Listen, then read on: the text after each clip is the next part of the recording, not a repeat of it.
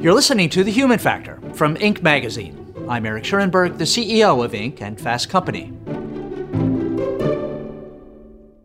Today, I'm very pleased to welcome Dorie Clark to The Human Factor. Dorie is a multiple-time best-selling book author. She teaches at Duke University, Fuqua School of Business, contributes to both Inc. and Fast Company, as well as the Harvard Business Review.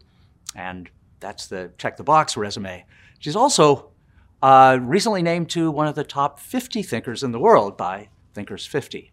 Now, what Dorie really stands out and where she's uniquely talented is at helping professionals build a personal brand and find financial success and soul satisfaction in a world democratized by social media. Her books tell a story: Standout Networking, Reinventing You, Entrepreneurial You, and her latest, The Long Game: How to Be a Long-Term Thinker in a Short-Term World. Now, the long game is not about putting together 5-year budgets for your company. It's about setting long-term goals for yourself and then nurturing the resilience and strategic patience to reach them. Sound good? Let's dive in then. Hi, Dorie. Hey, Eric. So glad to be here with you. That's great to have you. Now, I'm going to play the long game in this first question here and go back to another book in the Dorie Clark canon, not The Long Game, we'll get to that, but Entrepreneurial You. And everyone knows that an entrepreneurial company or an entrepreneurial personal brand needs a good origin story. So why don't you start us off by telling us the Dorie Clark origin story? Where'd you come from? How'd you get to where you are? Oh my goodness.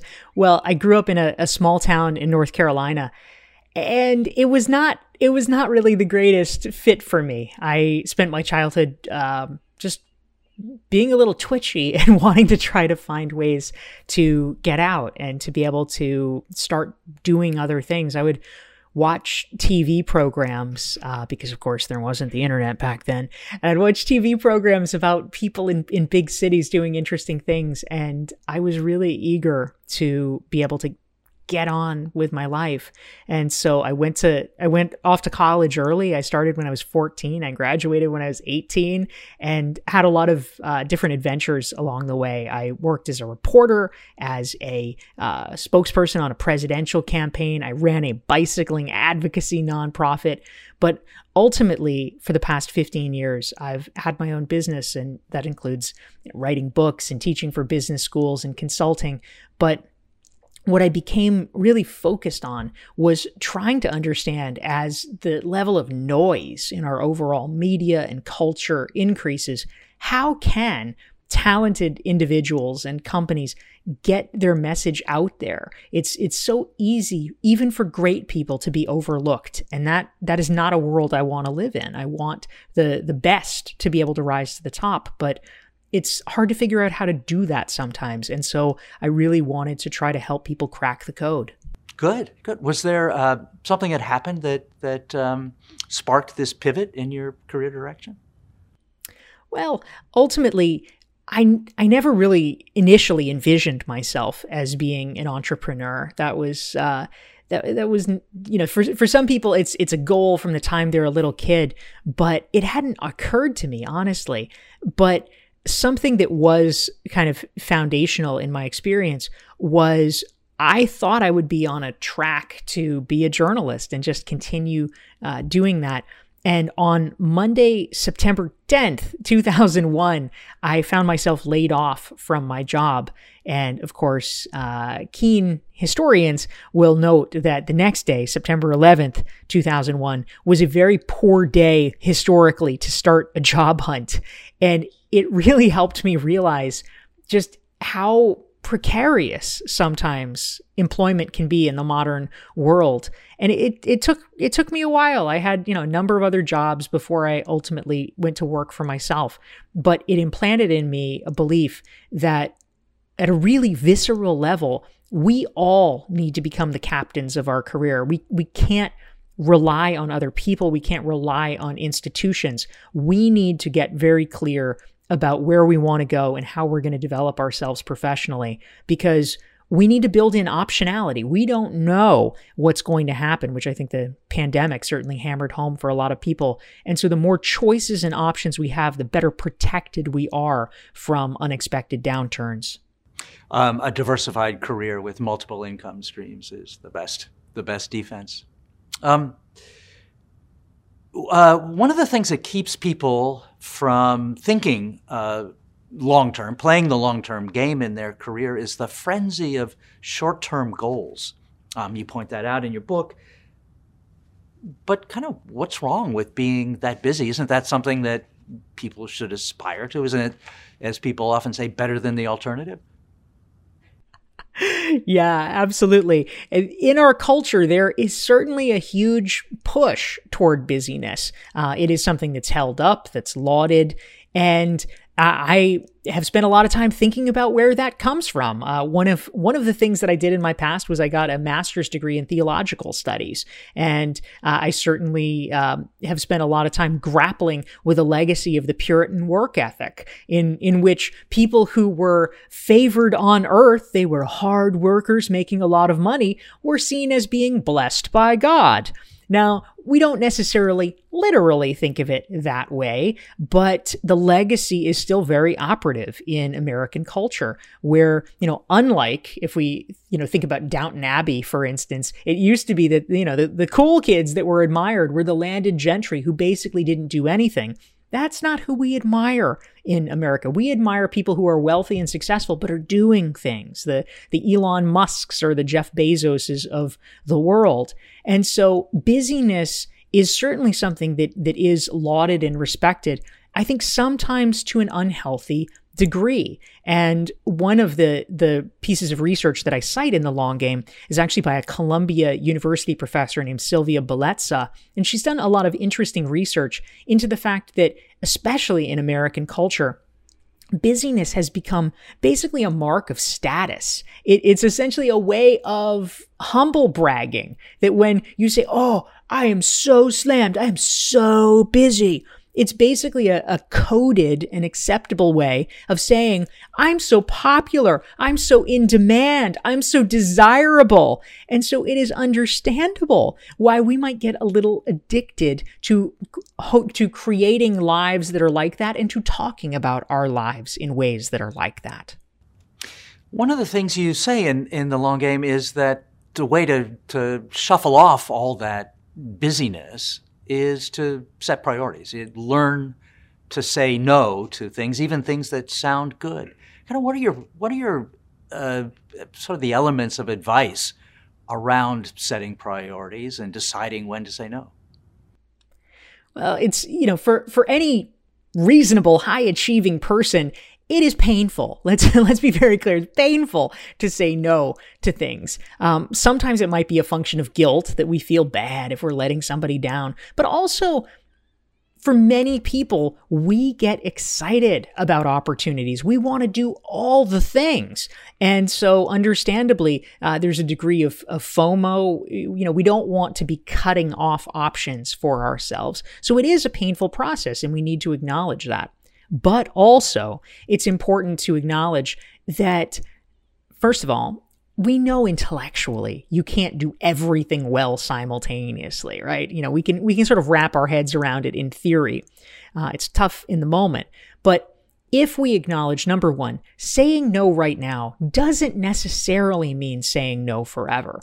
We can actually come back to it. This is why one of the things that I advocate is taking on goals in 6-month increments, because you focus on something for 6 months, and if it's still the right goal, if it's still the right thing, if it still needs finishing, fine, re-up, keep doing it for the rest of the year. But if not, maybe you can change. Maybe you can actually do that next thing. But it's about choosing a limited number of things to focus on in a sprint-like fashion. That's one of the most important things that can enable us to recognize, all right, I'm not saying no forever. I'm not cutting off my options, God forbid, but I am able to focus in on what needs to be focused on. I'm actually curious for you, Eric. I mean, as a CEO, you are in a position where there are huge numbers of people who are coming to you. They're looking for advice. They're looking for guidance. They need this and that and the other. You have your own priorities simultaneously. What would you say are the top principles that you use in terms of thinking about, focusing and triaging and actually, really digging into what matters most? Well, I focus on the things that I think are most important to the company, and those are the financial health of the company and the well-being of the people who work for me. And if I can, align whatever I'm being asked to do to one of those two goals, then it gets priority. If it seems kind of adjacent to them, or then it might be delayed. If it seems contrary to them, might not get done at all. One of the things I thought was great about your book was that you kind of distinguished between what are the things that keep people focused on a long-term goal, as opposed to the things that people think are the important things. So, for a lot of people, the priority is around money, because that's kind of a default setting in the American economy. And increasingly people think, oh well, money aside, I want to do something meaningful, but that's often kind of hard to figure out what that is. And you have another metric, which is what's interesting. You want to elaborate on that? Yeah, absolutely. So it's exactly right. I think so often where we go astray in our culture is that sometimes the conversation, as it plays out, becomes insufficiently nuanced, and we get a lot of black and white thinking. And so a lot of the time, the conversation around how do you find your purpose? How do you determine what you should be doing comes down to this kind of overly Manichaean view of, okay, it needs to be either money or meaning, pick a lane. And I think that's not quite right, and it's not quite helpful. I mean, we obviously can see the shortcomings of optimizing for money. There's, if it happens that whatever you love to do is really lucrative, then, Godspeed. But if you were making yourself miserable for money, I think most of us recognize that is a very hard trade-off. The meaning question, though, is a little harder, because it's really been held up in contemporary business life that that's what we should do. I should find my purpose. I need to have the most meaningful job possible. And again, if you know what that is, if you're rocking it, then that's great. 3 cheers. But for many, many people, this is kind of it's not very helpful. It's kind of the equivalent of just saying, well, go find your soulmate and get married. Oh, you can't find them. Well, what's wrong with you? And similarly, go find your purpose. Where do you start? This is very challenging, and it's not necessarily intuitive, and it's not something that you can, just hit by sitting at your desk and beating your head against a wall. Where we actually do begin to find what's meaningful for us is through doing. And you can't get there intellectually. You often have to dive in, and people get paralyzed. And so I actually prefer a frame of, instead of worrying about, what's meaningful, we should optimize for what is interesting. It is a lower bar, but frankly, it means it's a more attainable bar. Just about everybody, you might not know what your purpose is in life, but anybody can tell you, okay, is that interesting to me or not? And it is through doing, through sort of nosing your way through the garden, that you're able to get a better sense of, if it stays interesting, keep doing it. And if it stops, then you can pivot and adjust. And I think it's kind of a kinder way to think about our careers. That is a great way of looking at it. I can think of something from what I know about you and how you have become a Broadway investor, which is, it's not aligned with the writing the books or teaching at Duke, and yet must be interesting. Yes, it is. It is very true. Absolutely. Part of where the genesis of the Optimize for Interesting concept came from was actually another interesting thing that I waded into a little over a decade ago. I was a director on a environmental documentary film. And we were profiling. The subject of this film was a woman who, at the time, she was older. She was in her 80s, and she was a housewife in the 1960s who almost single-handedly, created this community, created this movement, and led the cleanup of one of America's most polluted rivers. And so, in the interview process of making this film, I asked her some questions about her upbringing, what sort of got her to this point. And she told a story about her mother and what her mother had said to her the day that she left for college. And as she was walking out the door, her mother's final piece of advice was, whenever you have a choice, choose the more interesting option.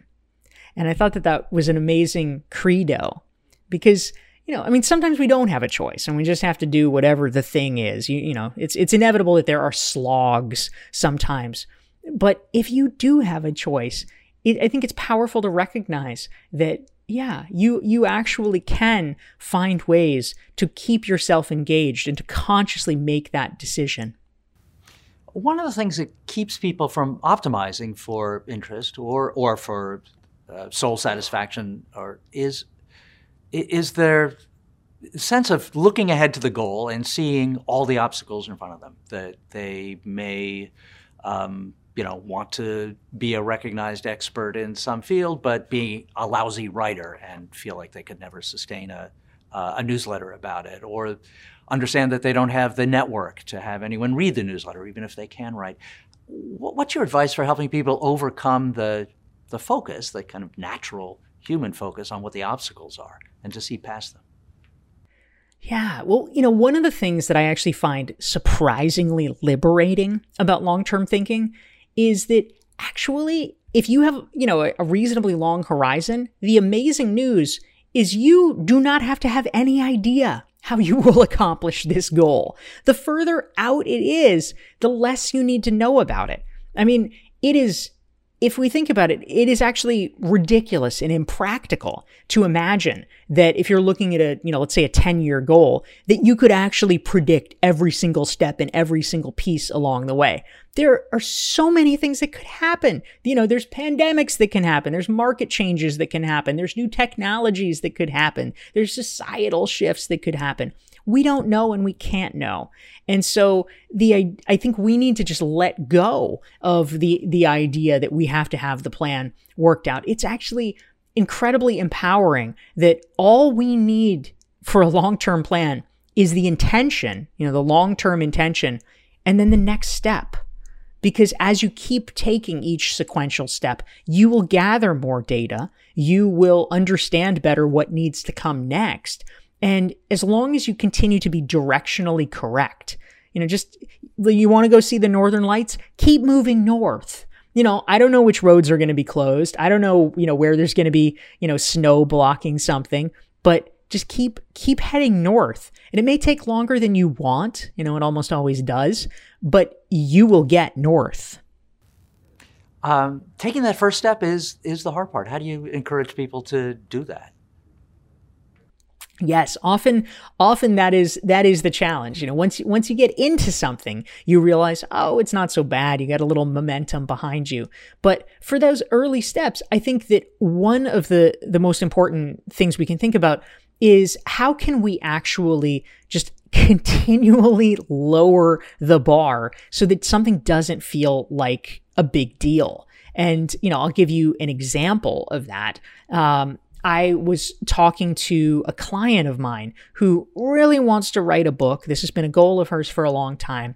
But, and so as a first step, we had talked in our last session about, okay, well, why don't you, read these books, a certain set of books. And, these are the competing works. So you can begin to get an idea of how the book you want to write might be different. Okay, that seems plausible. So 2 weeks later, she hasn't started at all. And, so I'm asking, what's holding you back? And she said, oh, well, they're sitting on my desk and they're mocking me. And I don't have the time to do it. And it seems so stressful. And I realized it's because to her, it feels like a project. It's a big project to be reading these books and analyzing these books. And I said to her, look, this needs to be a lean back activity, not a lean forward activity. It's not some project you have to be mentally present for. I just want you to read them and take them in and see where there's gaps. I said, what if you bought them on audiobook and you just listened to them when you were in the car? 15 minutes here or there, you will get it done. You're never going to get it done as long as there's a stack, of hundreds of pages on your desk that you feel like you have to read, all at once. We need to lower the bar so we can just get more comfortable, so that it doesn't feel like we're taking some kind of momentous, portentous step, but instead just we're doing a thing and it's no big deal. I think what holds a lot of people back often it's definitely that kind of thing, like it's too big a bite, but also people are kind of tend to be tunnel visioned and to not be able to see over the edge of whatever it is they're working on right now.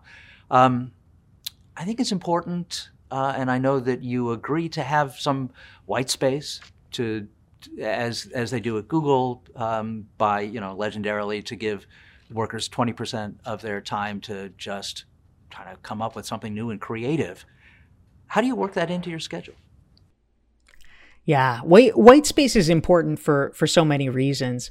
And, ultimately, I think most of us appreciate the value of it, the idea that we need just a little bit of bandwidth. I mean, for so long, but especially during the pandemic, many of us have essentially been trying again and again, week after week, to stuff 120% of things into 100% of the time. And it's just not an equation that works. And so we wonder why we're feeling constantly behind, like we're constantly catching up. And that, in fact, is the reason. There's a structural reason for that. So we need a little bit more margin in terms of enabling us to be more creative or to respond to things more in the moment. So, the question becomes, well, how do you do that? And I think, again, to the point of binary thinking, a problem that we often have, I mean, I have so many friends, who'll say things like, oh, what I really need is a sabbatical, or, things like that. And it's like, yes, I'm sure you do, but it's very hard to actually take a sabbatical. That would be amazing and yet also not super practical. So the real question needs to be not how do you get a sabbatical in 5 years? The question is, how can you buy yourself an hour this week? How can we just, turn the dial just a little bit to give you margin? There's a folk song that I really like by a band called the Neils, and they have a lyric that the difference between neurosis and psychosis is only 2 hours of sleep. And I feel like in business life, we actually have something similar, that the difference between being overwhelmed and burned out and being busy but manageable may in fact be only an hour or two of work per week. But there's a huge tipping point that occurs. And so I want us to just buy back that hour, or 2 hours. And that is attainable. And part of that is about tightening our criteria about what we say yes to. It is not necessarily an easy thing to do. We have to fight to protect those boundaries. And no one ever tells you explicitly. So I will. If you are saying yes to the same things that you said yes to 5 years ago, you are making a big mistake, because as you advance in your career, your criteria needs to get tighter and tighter so that you have more ability to focus on proactive activities rather than react to what is coming to you. That's really interesting. Can you give me an example? Yeah, absolutely. So, if we think about, someone who's new to the workforce, they're, in their early 20s, there's not a lot of people competing for their time exactly. So if someone says, hey, you want to come to that event with me? Do you want to, to meet these people? Do you want to have coffee with my friend? Not always, but most of the time, the correct answer is yes, because you don't have a better alternative. You have, more time than takers for that time. And you need to learn by doing to figure out, well, who is a good contact, or what are the activities that I like? So yes is a very good, strategy. When you are, say, 45 instead of 25, you know more people, you probably have more power and you have more people coming at you with requests. And so instead of just saying, oh, hey, sure, my friend suggested it, why not? We need to actually start implementing. And, this is not said in a way that is a snobby way. This is really just meant to be a way that we can understand that our time is more limited. So we need to start asking questions. We need to say, oh, Eric, thank you so much. Why did you suggest that I should meet with your friend? Like, is there a particular goal? Tell me more about this. We have to get more selective because it can't just be, oh, Eric thinks it would be great. I don't know how good Eric's judgment is. I think this Eric's judgment is fantastic, but the Eric out there in theory may not necessarily know who's a good connection. He may not have any idea. And so we have to get vigilant about guarding our time around the boundaries, because over time, what we get rewarded for, ultimately, in terms of promotions and recognition in our brand within and outside of our company, is accomplishing proactive initiatives that are high value. Random stuff coming to you is almost never super high value activities, every once in a while, but mostly it's junk. And mostly what we need to be doing is preserving and protecting our time so that we can marshal it very deliberately towards enacting the things that are going to have the highest ROI for ourselves and our companies. Great way of thinking about it, Dorie. You, in your example of the 25-year-old who had the option to go to this event, you brought up the notion of networking. And I know that you consider yourself an introvert, and yet you are, a Olympic class networker. How do you reconcile the two about, the kind of the personality that's an introvert and yet the skill you have at networking? Well, first of all, thanks for the kind compliment, Eric. I appreciate it. The way that I think about it is when you are an introvert, the business world, the social world is not necessarily optimized for you, right? It's sort of the way that networking is commonly done or commonly thought about is optimized for extroverts. And, it's sort of like, oh, let's just put people together and things will happen. And that's great if you're an extrovert. You can just go fend for yourself and it's fun and it's great. And people, I'll talk to the people. If you're an introvert, this is like a very traumatizing situation. And so what I have come to understand is you absolutely can be successful as a networker if you're an introvert, but you need to tip the scales in your favor. If you just accept things as they are commonly done, you're probably going to be at a disadvantage because it's just going to be set up wrong. It's like being the vegetarian at the barbecue, right? If you want to be smart, you need to bring your own Impossible Burger because the Impossible Burger may not be there for you. And so, I say this as someone who has brought many Impossible Burgers. So, what that means is that as an introvert, you need to understand what it is that is your unique comfort zone and try to make sure that as much as possible, the events that you participate in or host, which is a great solution, actually mirror that. So rather than going to random events that are curated often with very little care by other people, because they're an extrovert and it doesn't matter for them, I often have taken up the mantle of hosting events, many of which you've attended, and that's been wonderful. But there's specific and deliberate things that I do. Number one is I try to make sure that it's a limited number of people so it feels more manageable. And number two, beforehand, I like to make sure that we send out a reminder note with biographical information about the participants. And this is a way that, especially for other people who are introverts, they can kind of ground themselves by understanding who's going to be there. Maybe I can research them in advance. Maybe I can actually come up with some questions or things I want to talk to them about. And it's a way of kind of de-risking the activity and making people feel more comfortable rather than feeling like they're just going to be plunged into a situation that they don't really know about or understand. And those small things can actually make the events much more comfortable from a perspective of someone who's an introvert. That's a great idea. So hosting a party, throwing a party is an introvert's workaround. Very good, Dorie. Yes, absolutely. And I've written about this with my frequent co-host, Alyssa Cohn. We've worked hard to develop a methodology. An obvious attribute that you want to have to be able to play the long game well is patience.